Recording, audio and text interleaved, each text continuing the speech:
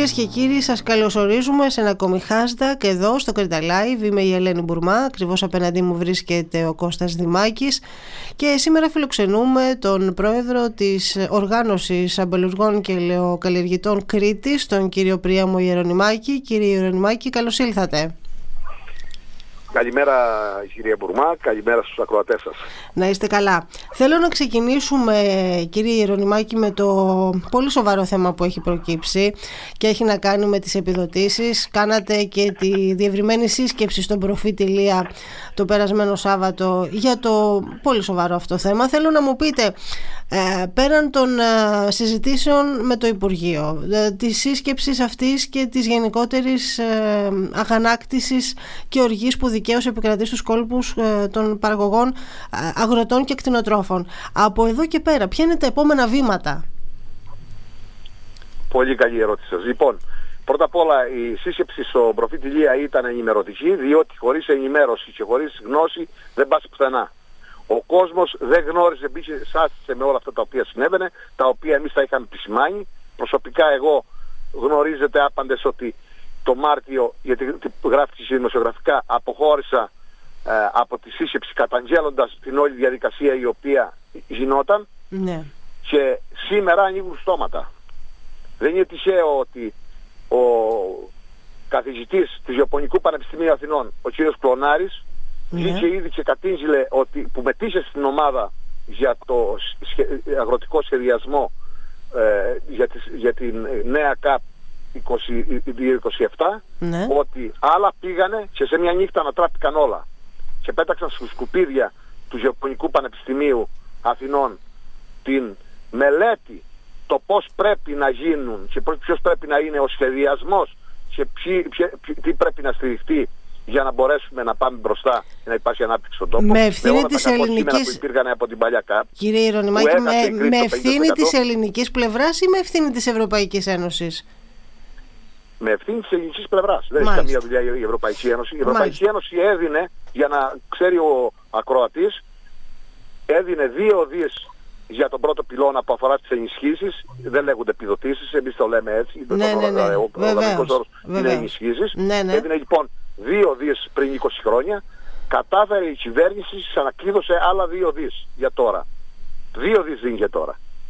Δεν έχουμε πτώση στο κομμάτι που έχει να κάνει με το θέμα των ενισχύσεων από την Ευρωπαϊκή Ένωση. Ωραία. Τα λεφτά όμως τα λεφτά λοιπόν, σύμφωνα με αυτά που λέγαμε, βεβαιώνονται σήμερα από το ίδιο Γεωπονικό Πανεπιστήμιο και από την Επιτροπή, την νόμιμη Επιτροπή που όρισε το Υπουργείο Αγροτικής Ανάπτυξης τότε, για να φτιάξει το νέο σχεδιασμό για τη νέα ΚΑΠ.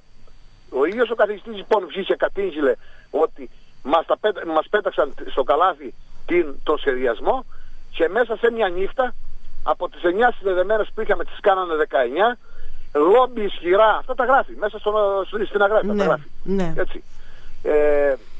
Θα σας στείλω το κείμενο, αλλά δεν σας το έχω στείλει, θα στείλω αυτά που επισημαίνει ο κ. Κλωνάρης, γιατί τα έχει γράψει. Ωραία όλα αυτά, κύριε Ιερωνυμάκη, έχετε δίκιο και καλά κάνετε και τα λέτε και τα αναφέρετε. Το θέμα είναι και αυτό είναι που ενδιαφέρει τον παραγωγό, που είδε τα χρήματα που περίμενε πώς και πώς για να καλύψει τις ανάγκες του δραματικά μειωμένα. Τι πρέπει να γίνει τι θα κάνετε, ναι, από εδώ και πέρα? Ωραία. Δηλαδή πού κατευθύνεστε? Πολύ σωστή.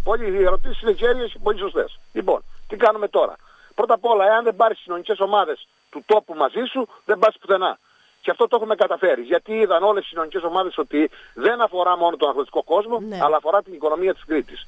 Διότι δεκάδες επαγγέλματα θα καταρρεύσουν εάν δεν γίνει σωστή διαδικασία και δεν στηριχτεί ο πρωτογενής τομέας. Αυτή τη στιγμή δεν ζητάμε να μας δώσουν εδώ πέρα κάτι παραπάνω. Ζητάμε να υπάρξει δικαιοσύνη.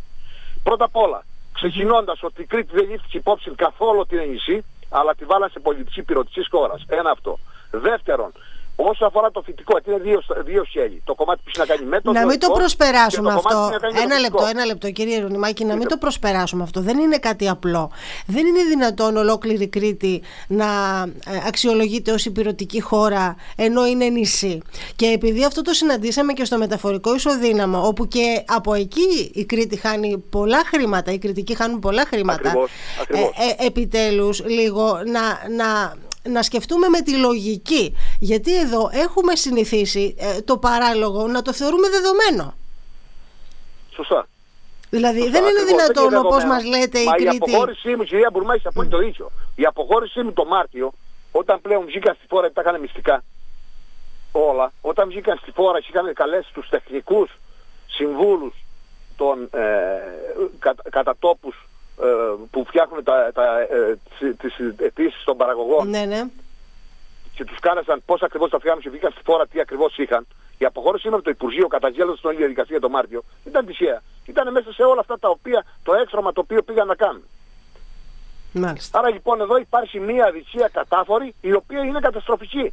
Γιατί όπως σας είπα, εδώ δεν μιλάμε ότι μπαίναμε σε μια διαδικασία, δεν λήφθηκαν υπόψη ούτε καν το νησιωτική, ούτε καν το ανάγλυφο της περιοχής που είχαμε επισημάνει εμείς στην πρότασή μας, ούτε καν ο μικρός κλήρος και όλα αυτά τα οποία συνεπάγονται. Ναι. Είτε αφορά τη φυτική, είτε στο ζωικό κομμάτι. Επομένως, με βάση... Ο άλλος για να πάρει μια μπάλα τριφύλι, παράδειγμα, ναι, είναι στην υπηρετική περιοχή, την αγοράζει 5 ευρώ και εδώ είναι 15.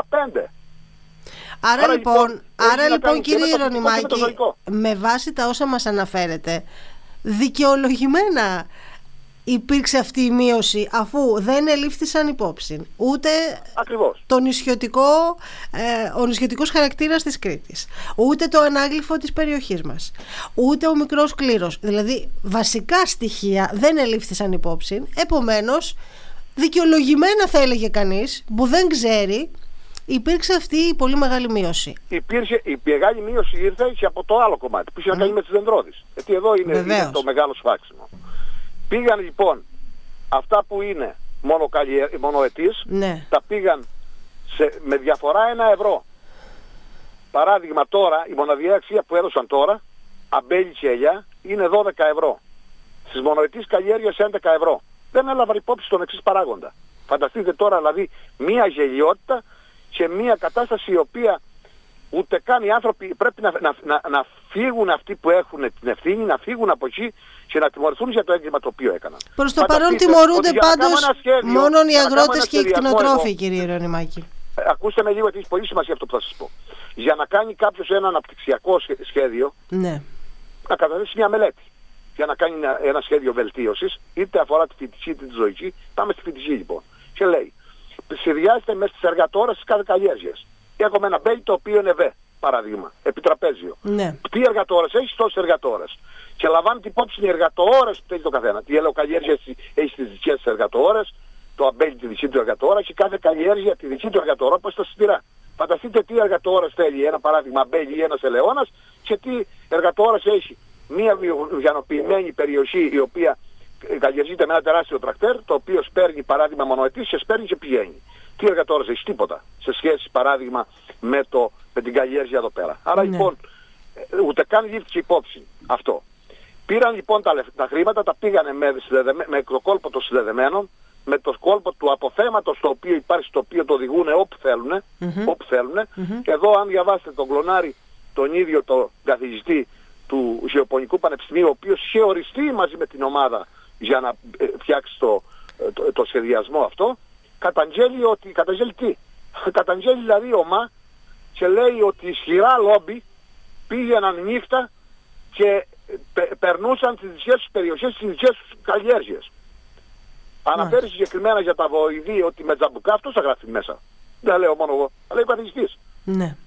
Άρα λοιπόν όλα αυτά λένε τι.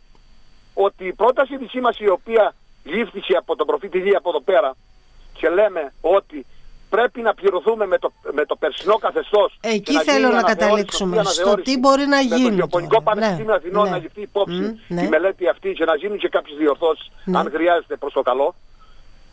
Πρέπει να γίνει πάση θυσίας. Δεν μπορούμε να πούμε στη λογική παράδειγμα αλλάξαμε τον ΑΠΕΣΕΠ μόνο και τελειώσαμε. Ευθύνη ο Υπουργός για την ΚΑΠ, ο συντοπίτης μας ο Λευτέρης Αβγενάκης, σίγουρα δεν έχει. Σήμερα όμως πρέπει να λάβει κάτι. Προφανώς αυτό δεν προέκυψε τώρα, ασφαλώς. Όμως, πρέπει τώρα όμως να ληφθούν ο κόσμος περιμένει απαντήσεις. Αυτό ακριβώς. Ο κόσμος περιμένει απαντήσεις. Έγινε, δεν πειράζει. Έγινε, δεν πειράζει σημαίνει ότι τελειώνει ο αγροτοκτηνοτροφικός τομέας του νησιού. Οπότε κύριε Ιερωνυμάκη, για να τα βάλουμε σε μια σειρά. Προσέξτε, Κατήγγειλε. Είναι γνωστά όλα αυτά. Αλλά εγώ θέλω να μείνω και να κλείσουμε με αυτό, γιατί είχε σημασία να εξηγήσουμε τι έγινε επί της ουσίας και επίσης τι μπορεί να γίνει από εδώ και πέρα.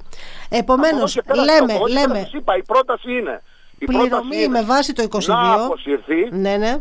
Να αποσυρθεί λοιπόν η ΚΑΠ αυτή.